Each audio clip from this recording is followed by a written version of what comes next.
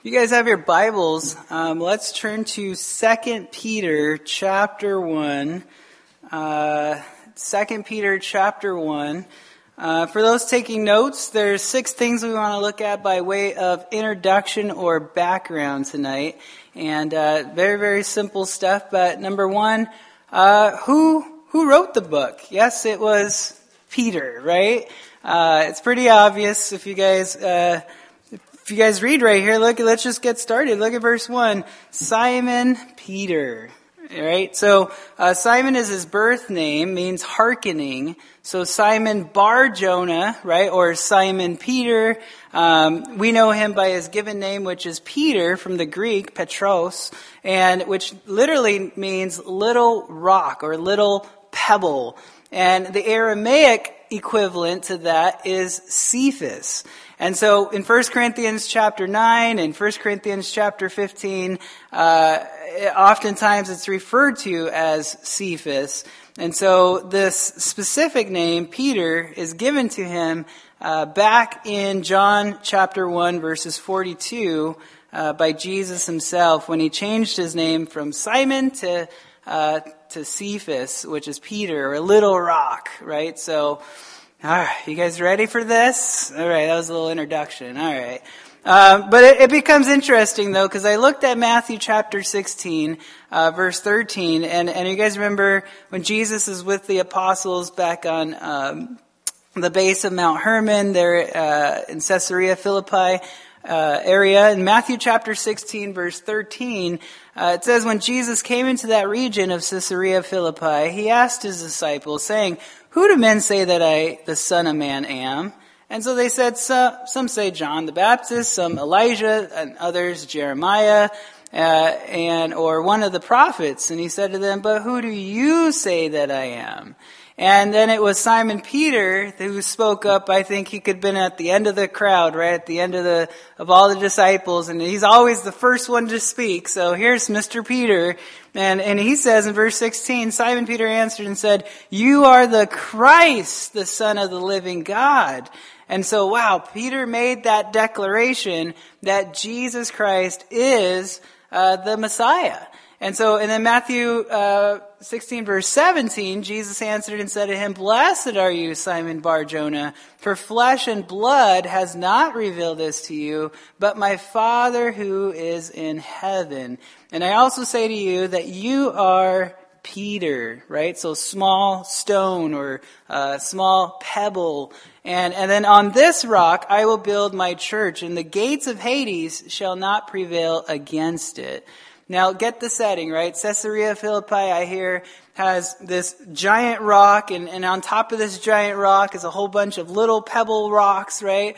And so, on this rock, well, obviously, when Jesus is saying that, he's speaking of the preeminence of the church, right? But most importantly, upon the confession of Peter's confession here of his faith that he has in Jesus Christ, that he is the Messiah.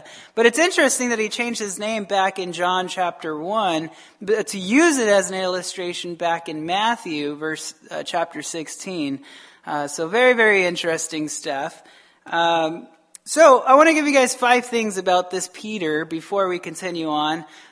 First of all, if you guys are taking notes, I left a few outline notes out there if you guys are note takers. And number 1, Peter was a fisherman. He was a fisherman. Back in Matthew chapter 4 and in Luke chapter 5, Peter and his brother Andrew, what are they doing? They're fishing. That's what they do. That's what he grew up doing. That's what he's good at, right? They're out there in the Sea of Galilee and they're catching fish. And the second thing we learn about Peter is that, well, he had a wife. A lot of people don't realize that he had a wife. When I go to the streets and I'm talking to, trying to give the gospel and the people that I talk to are Catholic, and I'm like, "Did you even know that Peter had a wife?" And they're like, "Oh, no, he didn't," right? Because they think Peter was the first pope, and popes don't get married, and it's like, oh, wait a minute. But anyways, in 1 Corinthians chapter 9, verse 5, Paul he's speaking to the church at Corinth, and he asks them a question, and he says, "Do we have no right to take along a believing wife, as do also the other apostles and the brothers of the Lord?" And Cephas, he names Cephas specifically. So obviously Cephas, Peter, had a wife. And so Peter points him out specifically here. In fact, in Luke chapter 4, verse 38, now he arose from the synagogue and he went to Simon's house. This is Peter. And Peter's wife's mother was sick with a high fever. And then it goes on. But clearly Simon Peter was married. And funny, I just think it's hilarious how people, they're like, Peter wasn't married. They're apostles. Apostles can't get married, right? What? Not what my Bible says. I love being married, right? There's my wife back there. Anyways, third thing is Peter was a pillar in the church. He was a pillar in the church. Look at Galatians 2:9. I got it up here for you guys. And when James, Cephas, and John, who seem to be pillars, right? And it goes on to say more about in the context there, but they were perceived as pillars of the church. These were the top dog pastors, basically, of Jerusalem. And obviously this is the first century church that they were in. So very interesting. Peter also was a servant. Look at 2 Peter chapter 1, verse 1 again. It says, Simon Peter, a bondservant, right? We'll stop right there. So Simon Peter, he's a bondservant. You guys see that? Today we might think of a servant as, I don't know, someone who washes your car or washes your feet or I don't know. I don't even know what to think of when I think of a servant these days because I take out the garbage and all that, right? So, but the word here in the Greek is doulos, right? Mentioned 127 times in the New Testament. And our English word it's where we get our English word bondservants. So after a slave, would give up their time or their payment, whatever it was that they were a slave for.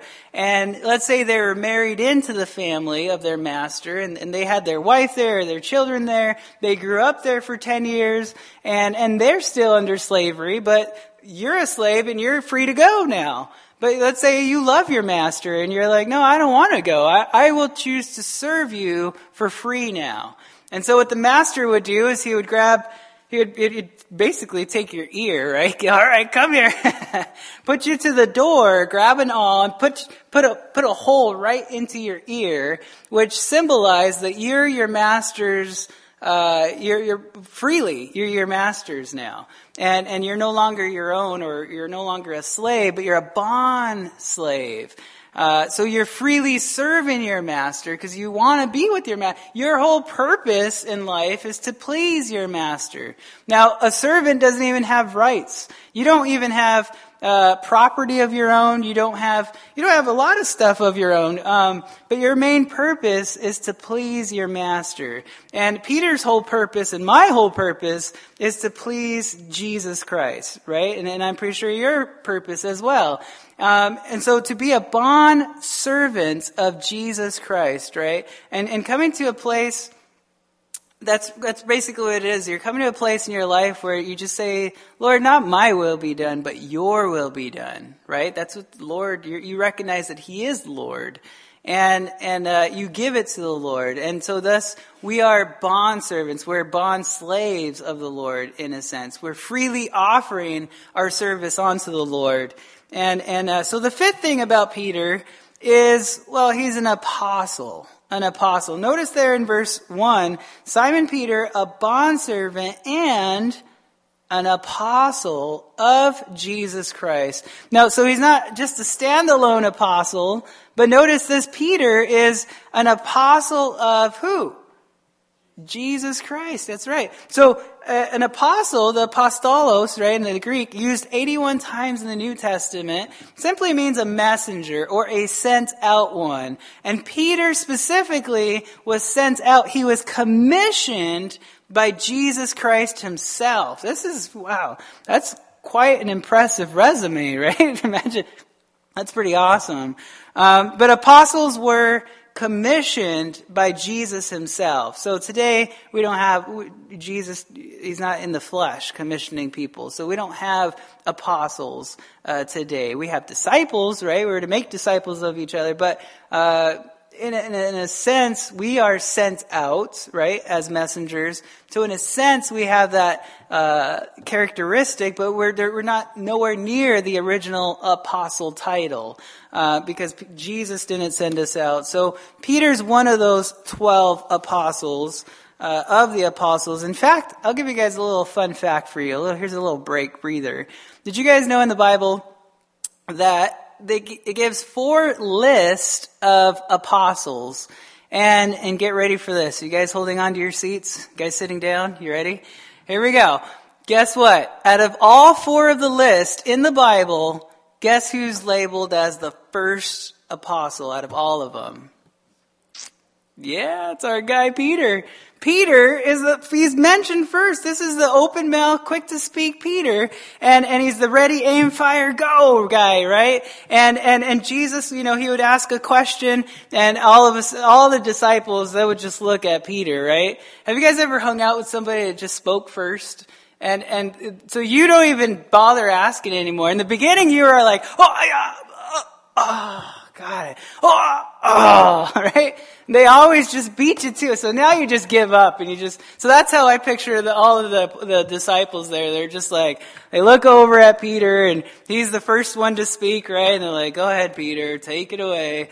But why would God place Peter, number 1, on the list in the Bible for all of us to see forever? He for sure, he wasn't perfect, right? This is Peter who cut off Malchus's ear. You guys remember there in the garden? He looks at the soldier and he's like, nah. He looks at the high priest, nah. And then there's the guy holding something for the high priest, right? The servant. And he's like, aha! Right?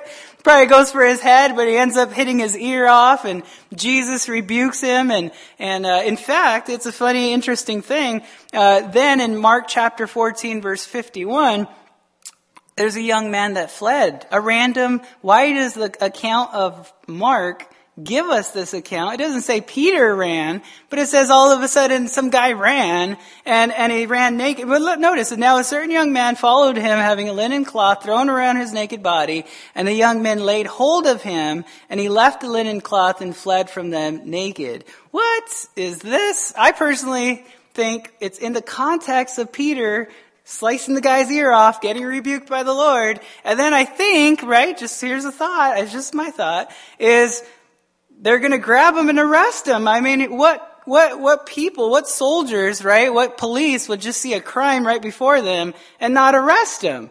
And obviously he was healed, so I don't know, maybe they didn't arrest him, but maybe they went for him, grabbed his garment, and then he ran naked, right? And they're like, you go get him. I don't go get him. He's naked. You get him. Let him go, right? And then why was Peter trying to warm himself up, there in the court? I don't know. Just saying. Just interesting. And this was Peter in John 21, verse 7. You guys remember he's on the boat and John's like, that's Jesus, right? Because he's all, cast your net over to the right? And they catch all the fish and he sees Jesus out there. What does he do? He puts on his coat because he had his underwear on, right? And then he jumps into the water. Why does it tell us that he put on his coat? Like, was this a guy who had his coat off and on? And how come it never says any of that other stuff about the other disciples? I don't know. Just a thought. I don't know. You guys could do what you want with that. But, so this is the same Peter, like I said, back in the courtyard, right? He denied Jesus 3 times. And it's also the Peter who lacked faith in Jesus. You guys remember as a result, what happened? He sunk, right? Right? And then, so Peter was not perfect, but Peter was used mightily by the Lord. And understand that God is not looking for perfect people. Amen, church? Amen to that. When I pray to the Lord, I'm like, Lord, help, right? But God is looking for willing people. And I think we gotta be having the attitude just like Isaiah. You guys remember Isaiah said in Isaiah 6:8, he says, here I am, send me. Right? And I think we gotta have that same attitude of, Lord, I'll go. I'll go. Hey, you can look everywhere and who's gonna go for me? I'll go. That's the heart and attitude that we ought to have. Fifth thing is, when you humble yourself, you realize that you have nothing, right? And that's really what you're doing. You realize you're not perfect and you need help. You got to humble yourself. And you got nothing, you have nothing, and you have nothing to offer God. And when you think you have something to offer God, it's disgusting unto the Lord. What the Lord wants in you is, what is it? 1 John 5:5 talks about that we are overcomers because of his blood. Because of what he did on the cross, that's what he's satisfied in. He's not satisfied in your works, and your perfection, and your degrees, and your whoever you are. He's satisfied in himself through you and in you. He wants to do a work in us. And so, it's almost like the hymn, have thine own way, Lord, have thine own way. Thou art the potter, I am the clay. Mold me and make me after thy will. While I am waiting, yielded and still. You guys should be happy that I didn't sing that for you, okay? I don't have that gift like Mr. Eric up here. But let's come to the second thing in our introduction to 2 Peter. So what is the key theme to this book of 2 Peter? And I noticed reading through, the main topic is the knowledge of the Lord. The knowledge of the Lord. And it's very interesting because if you got your Bibles open to 2 Peter, look at verse 2 of chapter 1. It says, grace and peace be multiplied to you in what? The knowledge of God and of Jesus our Lord. Look at verse 8. Skip down to verse 8. For if these things are yours and abound, you will neither be barren nor unfruitful in what? In the knowledge of our Lord Jesus Christ. Look at chapter 2, verse 20. It says, for if after they have escaped the pollutions of the world through the knowledge, there it is, of the Lord and Savior Jesus Christ. Look at chapter 3, verse 18. But grow in the grace and knowledge of our Lord and Savior Jesus Christ. So this theme seems to be throughout the whole book of 2 Peter as you read through it, is the knowledge of the Lord. And that word knowledge, it's used 21 times in the New Testament. 16 of those times it's used here in 2 Peter alone. So it's a compound word. Epi, meaning upon, and gnosis, meaning to know. So to know carries the idea of a close, intimate knowledge by experience, right? So to fully perceive, to fully comprehend and understand as it pertains to, well, understanding the Lord. So Peter is encouraging us to know or to desire the Lord, right? That's so cool. And from Peter's experience, I think it involves the day of the Lord. I think what he's trying to say here is that knowledge of what? Just knowledge in general of God? Well, I think he's trying to say the knowledge specifically pertaining to the day of the Lord. Because look at chapter 3, look at verse 10.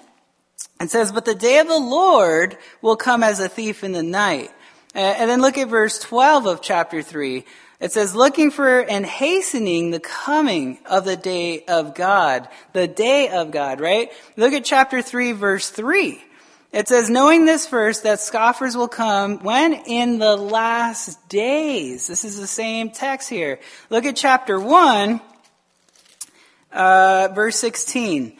It says, for we did not follow cunning device fables when we made known to you the power and what? Coming of our Lord and Jesus Christ. So very, very interesting. Peter wants us to have that knowledge of the Lord regarding the day of the Lord, or the last days, or end times, if you will. So 2 Peter is all about the knowledge of the Lord as it pertains to the specific day of the Lord. And understand that the day of the Lord, by the way, is not a specific 24-hour day. It's a period of time. So beginning at the day of Pentecost, there in Acts chapter 2, all the way to the end of the tribulation time. So the day of the Lord, the end times, the last day, whatever you want to call it. But in Acts chapter 2, at the day of Pentecost, and the Holy Spirit, you guys remember he came upon the 120 there in the upper room. They began speaking in known languages of the people of their day at that time. And so, in fact, turn with me to Acts chapter 2. Acts chapter 2. I'll show you guys this really quick.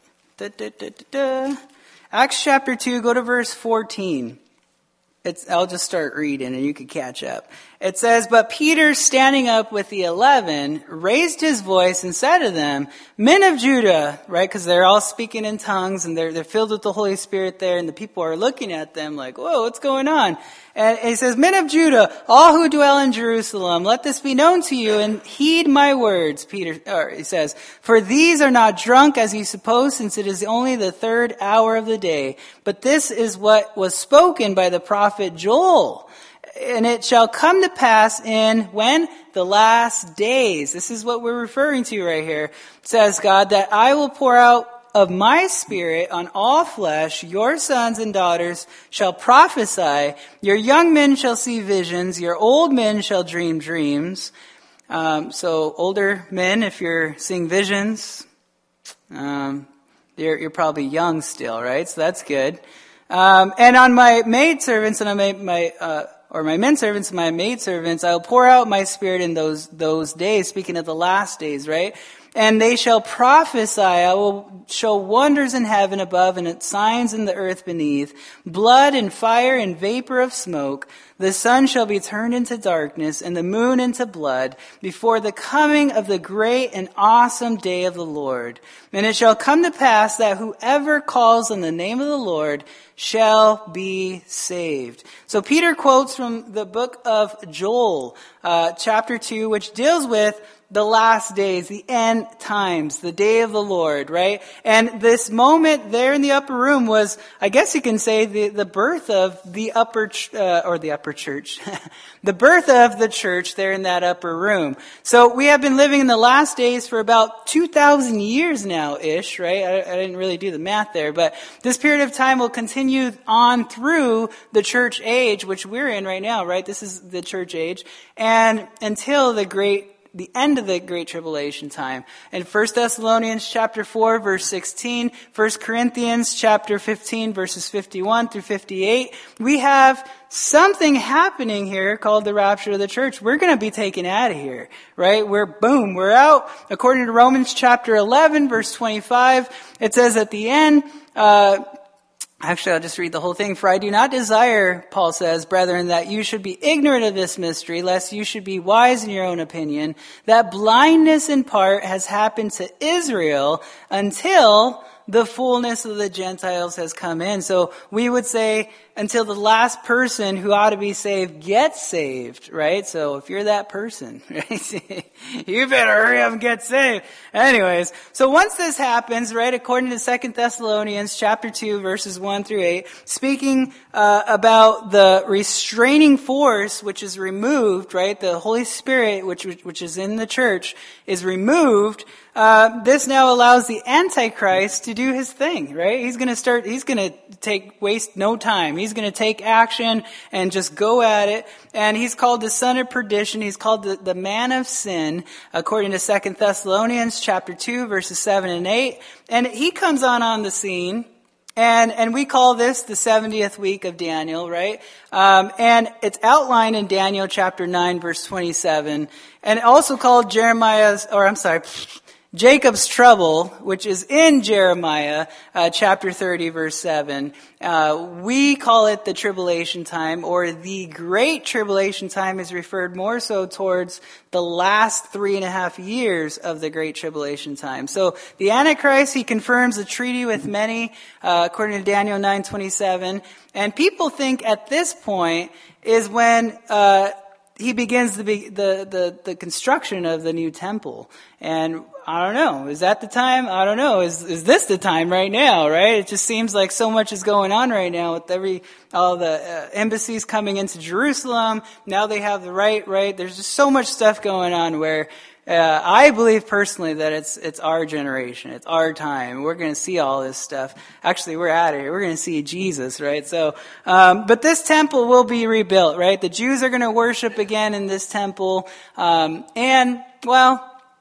Of course, they don't have, the ashes for the red heifer. They don't have the fire. There's a bunch of problems I see where I'm like, But anyways, in the middle of the 7-year period, according to 2 Thessalonians chapter 2, the Antichrist is going to do the unthinkable, right? He's going to do what we call the abomination of desolation. So you got the church age right here, right? And we're, I don't know, right here. And then the rapture happens, I don't know, right here, right? So, and then the tribulation time, you got the 7 years, but you got the 3.5 years. And in the 3.5 years, the Antichrist comes into the temple of the Jews there, and he declares himself as God. And he demands worship from everybody. And at this point, God just says, enough's enough. And at that moment, God begins to pour out what we have in Revelation, from Revelation chapter 6 to 19.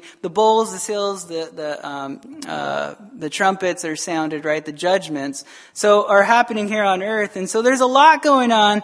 And Daniel the prophet talks about that time. Jesus refers to it in Matthew chapter 24 and 25. And so when he comes in, he sets himself up, but at the end of the tribulation, right, Jesus is going to be coming back to the earth, and according to Revelation 19:16, when he has on his robe and on his thigh a name written, King of Kings and Lord of Lords. And he comes on a white horse with the armies of heaven, right, in verse 14, and that's you and me, according to Jude chapter 1, verse 14. And it says, behold, the Lord comes with 10,000s of his saints. So at this point, we're already in heaven. People are like, I don't see the rapture in the Bible, right? Look at Revelation alone. You got, chapter 2 and 3, really, but chapter 1 through 5, you got the churches there, and all of a sudden the church is gone, right? And then you got chapter 6 all the way to 19. Boom, it's all tribulation time.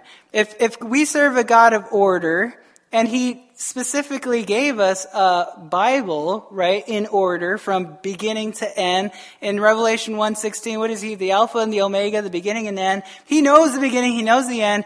Why would he give us Genesis and Revelation to be the end? And why in Revelation would he give us the beginning, talking about the church, and then in the middle he's talking about the tribulation time, and then he gave us everything specifically in order. So if you're questioning, I don't know if Jesus could actually come back, it's you're doing it to yourself. You're going to struggle with a lot of stuff. But if you have that urgency within you, it's going to get you on your feet, right? It's going to give you what you need to give the gospel, right, without hesitation. So anyways, so this begins the 1,000-year rule and reign of Christ. Obviously, there's lots of details that go into everything. I'm just generalizing it for you guys here, but so Jesus is going to be ruling and reigning on earth. You and I will be ruling and reigning on earth, by the way. We're going to be ruling and judging angels, and we're going to be ruling with a rod of iron, by the way. So for those of you control freaks, this is your time, right? Here you go. So Peter wants us to have a knowledge of the end time events, right? And so number 3, let's come to the third matter. Where was this book written? Turn with me to 2 Peter.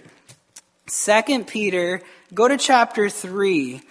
It says in verse 1, Beloved, I now write to you the second epistle. So clearly this is the second epistle, right? And if Peter wrote this in the same place, he wrote it in the same place from 1 Peter, then turn with me to 1 Peter chapter 1. If this is the case, since it's the second epistle, right? So obviously this would be the first epistle. And if that's the case, 1 Peter, in fact, go to chapter 5. Look at verse 13.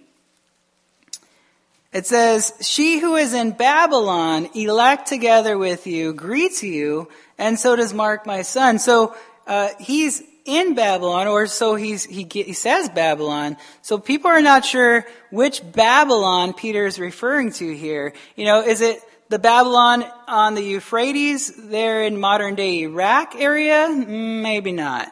Is it Babylon near the Nile in Egypt? Maybe not. Is it code word for Rome? Possibly. Is it down there near today's modern Dubai area? I don't know, right? So it's interesting. Nobody really knows. Not sure. But the fourth question, when was this book written? Most scholars think it's between 66 to 67 AD.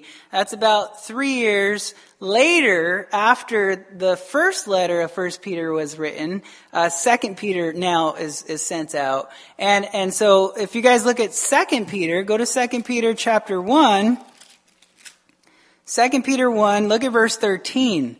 It says, Peter says, yes, and I think it is right, as long as I am in this tent, speaking of his body, to stir you up by reminding you, knowing that shortly I must put off my tent, just as our Lord Jesus Christ showed me. Moreover, I will be careful to ensure that you always have a reminder of these things after my decease. So Peter was presumably at the end of his life. And so we do know that he was crucified upside down in 68 AD. And so, very, very interesting. So when was it? Around that time. Fifth question we want to look at is, how is this book divided? I don't know, but I divided it. It's outlined in 3 sections and basically by each chapter. And Peter deals with knowing the Lord in the context of the last days. And so chapter 1 is a reminder for the church. And it's about the knowledge of the power of God. And chapter 2 is a warning to the church about the knowledge about false teachers. And chapter 3 is about the hope of the church and the knowledge of the return of Christ. So, awesome book. I don't know how many times I've read it. It's only 3 chapters, so it's pretty simple, but you can read it over and over and over, and I keep getting new stuff every time I read it where I'm like, wow, how did I not see that? That's pretty amazing. So the 6th and final question that I want to go over tonight is, to whom was this letter written to? And if you guys look at chapter 3 of 2 Peter, chapter 3, look at verse 1. Beloved, I now write to you this second epistle. So the same people who received the first letter, they get the second letter as well, right? So turn with me to 1 Peter chapter 1 again. You guys like this? You're going to be using these pages here. 1 Peter chapter 1, look at verse 1. It says, Peter, an apostle of Jesus Christ, to the pilgrims of the dispersion in Pontus, Galatia, Cappadocia, Asia, and Bithynia, elect according to the foreknowledge of God the Father in sanctification of the Spirit for the obedience and sprinkling of the blood of Jesus Christ. Grace to you and peace be multiplied. So there's 4 things that we can learn from these people who received this second letter, this first letter from Peter. And notice, number 1, they are, according to verse 1 here in 1 Peter 1, they are pilgrims. They're pilgrims. Pilgrims, that word pilgrim, it means a wanderer, a sojourner, right? A traveler. And get the picture, they're suffering during this time. They're being persecuted by Nero. And they're like, man, I'm not going to stay here in Rome and get persecuted and die, right? And get burnt to the stake. I'm out of here. And so they took off. They scattered, if you will. And understand, Peter reminds them, hey, you guys are just passing through. He calls them a pilgrims, right? He could have just said, hey, to the church or to the Christians, right? But he said to the pilgrims, because at this time, there's a specific amount of people who left Rome to escape this persecution, yet they were still being persecuted where they were. And he's writing them to ensure them, guys, you don't have to be worried about the last days, about these end times that are happening right now. And understand that we're just pilgrims. We're just passing through. In fact, in Philippians, Paul says in chapter 3, verse 20, he says, for our citizenship is in heaven, from which we also eagerly wait for the Savior, the Lord Jesus Christ, who will transform our lowly body, that it may be conformed to his glorious body, according to the working by which he is able even to subdue all things to himself. So, man, praise the Lord for that, right? We just got done moving into our new house, and all the packing up in your old house and then packing it all up and then moving it into the new house and then going up and down the basement and all the stairs. Oh, my body, I was like, Lord, I got a lowly body. I can't wait for that glorious body, right? When you guys are my age, you'll understand. It's all right. It's all right. I didn't hear any amens out there, so it's all good. But, okay, second thing we learn about these pilgrims is, well, they were dispersed. Look at 1 Peter again, chapter 1, verse 1. To the pilgrims of the dispersion. Now notice this word dispersion. This word is dysporia there in the Greek, right? So, simply means scattered, right? And in Acts chapter 8, verse 1, because of the persecution that they were going through, they were scattered. They were scattered, in fact, in the area of Asia Minor, which is modern day Turkey today. And so you got, Pontus and Bithynia, they're in the northern area. Galatia is in central area. Cappadocia to the east, and Asia to the west. So, very, very interesting. But the third thing we learn about these people who receive these letters are, well, they are elect. They're elect. Notice here in verse 2 in chapter 1, it says, elect, and then actually just stop there. Elect, ekolektos, right, in the Greek. And it's mentioned 23 times in the New Testament. Literally, it means chosen. We would say, election, chosen, predestination, right? Same thing. And I learned a few things about their election. And number one, according to verse 2, notice verse 2, it says, well, the foreknowledge of God. It involves, number one, the foreknowledge of God. Did you see that in verse 2? So, elect according to the foreknowledge of God the Father. So understand that God, He's sovereign. He could do whatever He wants to do. I was just talking to Mark in the back, right? We were talking about God. If God had a garden, or if He had anything, any creation, or if I had a creation and I stomped on it and just messed it all up, it's okay, because I'm the owner. I'm the creator, right? But if my neighbor comes and does that, then hey, right? Hey. But, so God created us, so He's sovereign. He could do whatever He wants with whomever He wants, right? Because He created us. He wants to kill somebody, He could kill. How dare God kill them? Right? He's God.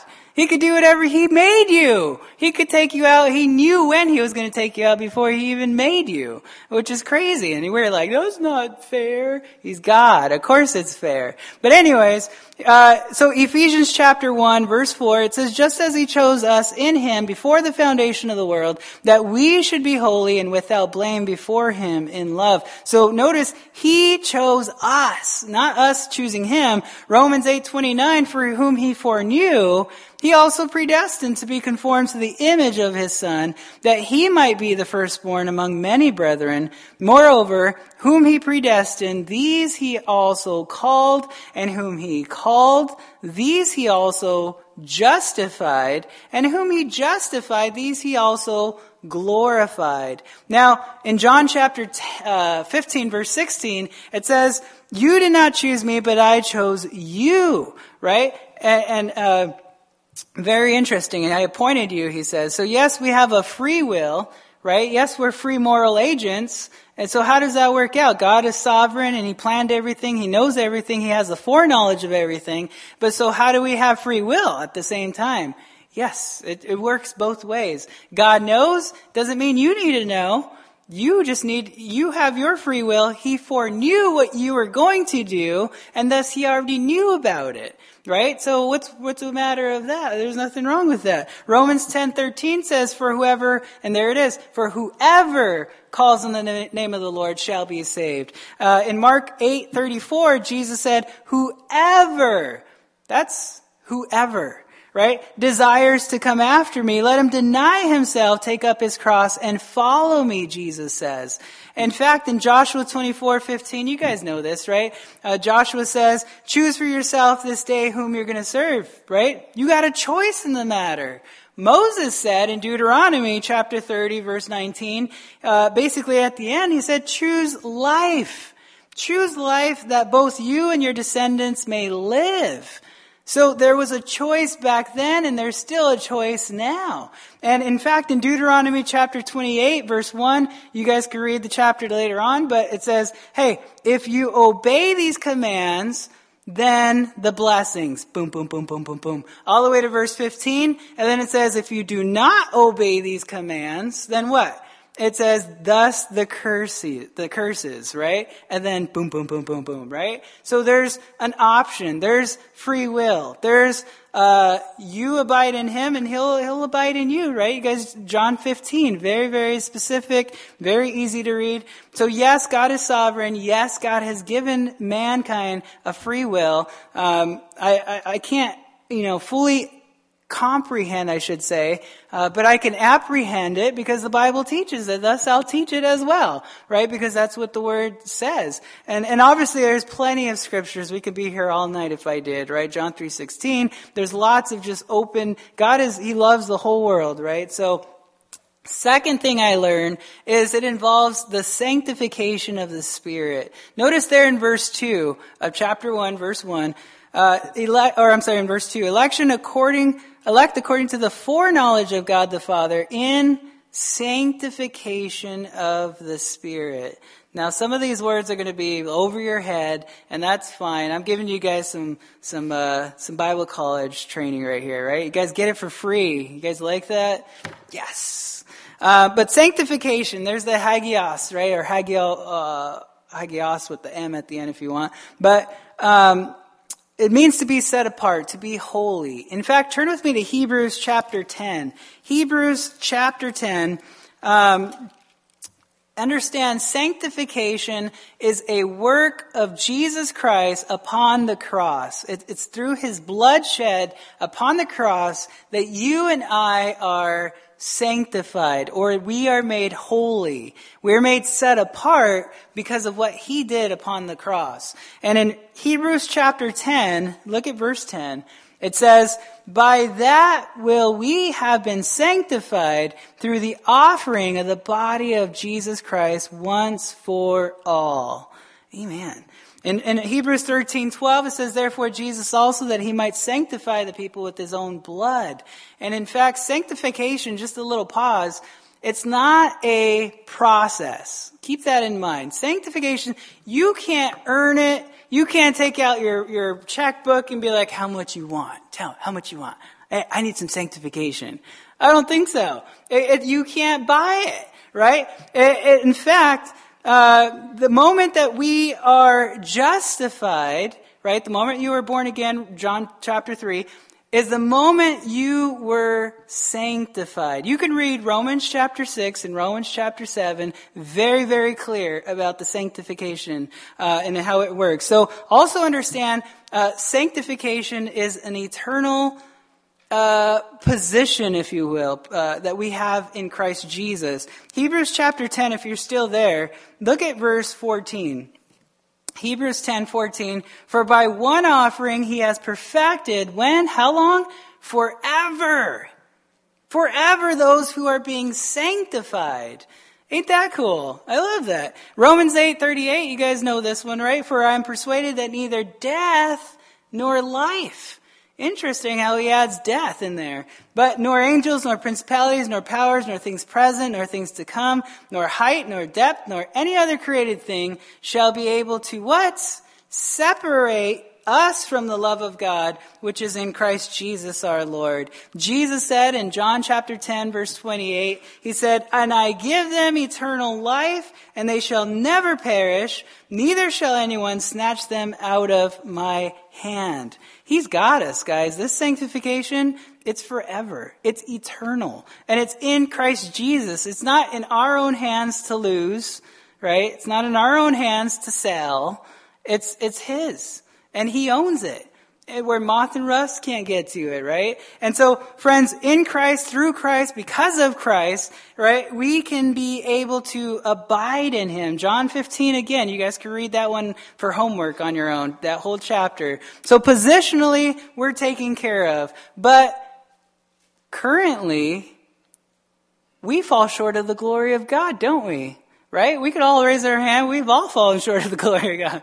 Right? My hand was first. But just ask your spouse. They'll tell you, right? Nothing but the whole truth, right? They'll let you know. I don't know. But it's because we're still in this temporary tense. We're still here in this body. And so this election involved the foreknowledge of God. It involves, secondly, the sanctification of the Spirit. And now thirdly, it involves the obedience to the faith. Obedience to the faith. Notice there in go back to 1 Peter chapter 1. It says in chapter 1, verse 2, it says right here, for obedience and sprinkling of the blood, and we talked about the blood of Jesus Christ, grace to you and peace be multiplied. So for obedience, right? So why did God elect you? There's a question. Why did he elect you? Well, it was for the sake of obedience. Well, it says it right there in verse 2. So understand our obedience to God can only come by the grace of God, right? Romans chapter 1 verse 5, what does it say? Through him we have received grace and apostleship for what? Why do we receive grace? For obedience to the faith among all nations for his name. So why can't we obey God in our own flesh? Well, because, we're not perfect. And his requirement is perfection. So we can't obey God at all. Right? Are you guys with me? We need God's help. We're not perfect. Amen, church? Amen? Amen. Okay, this is a hospital for sinners, right? We all admit it. That's the first step. There you go. Good job. Anyways, fourth and final thing, and we'll end with this, is we learn about people who received this letter, is that they had faith. They had faith. And 2 Peter chapter 1, go back to 2 Peter, look at chapter 1, verse 1. To those who have obtained like precious faith with us by the righteousness of our God and Savior Jesus Christ. I'm glad I have another 30 minutes with you guys, because this is a whole long topic, so this is great. I'm happy. You guys happy? This is good. Okay, all right. Just joking. Calm down. I saw some of you guys are all... No, it's not your glasses, right? I'll give you guys 3 simple things about their faith, okay? Oh, I'll do this too. Listen up, guys, right? Why did they do that? Anyways, number 1, it was obtained, right? It was obtained. Look at 2 Peter 1:1. To those who have obtained. So obtained in the Greek, it speaks of obtaining by lots is what it speaks of. In other words, it speaks of receiving something from someone else that has nothing to do with you.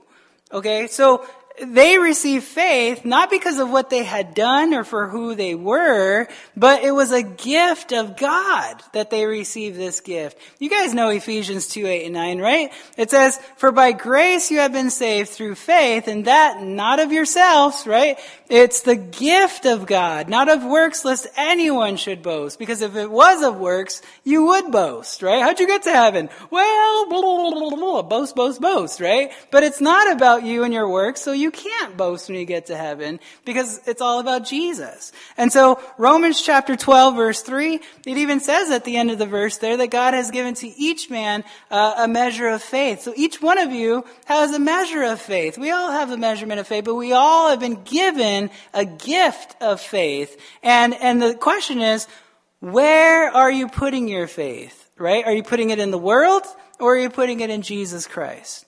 And that's, question your own heart.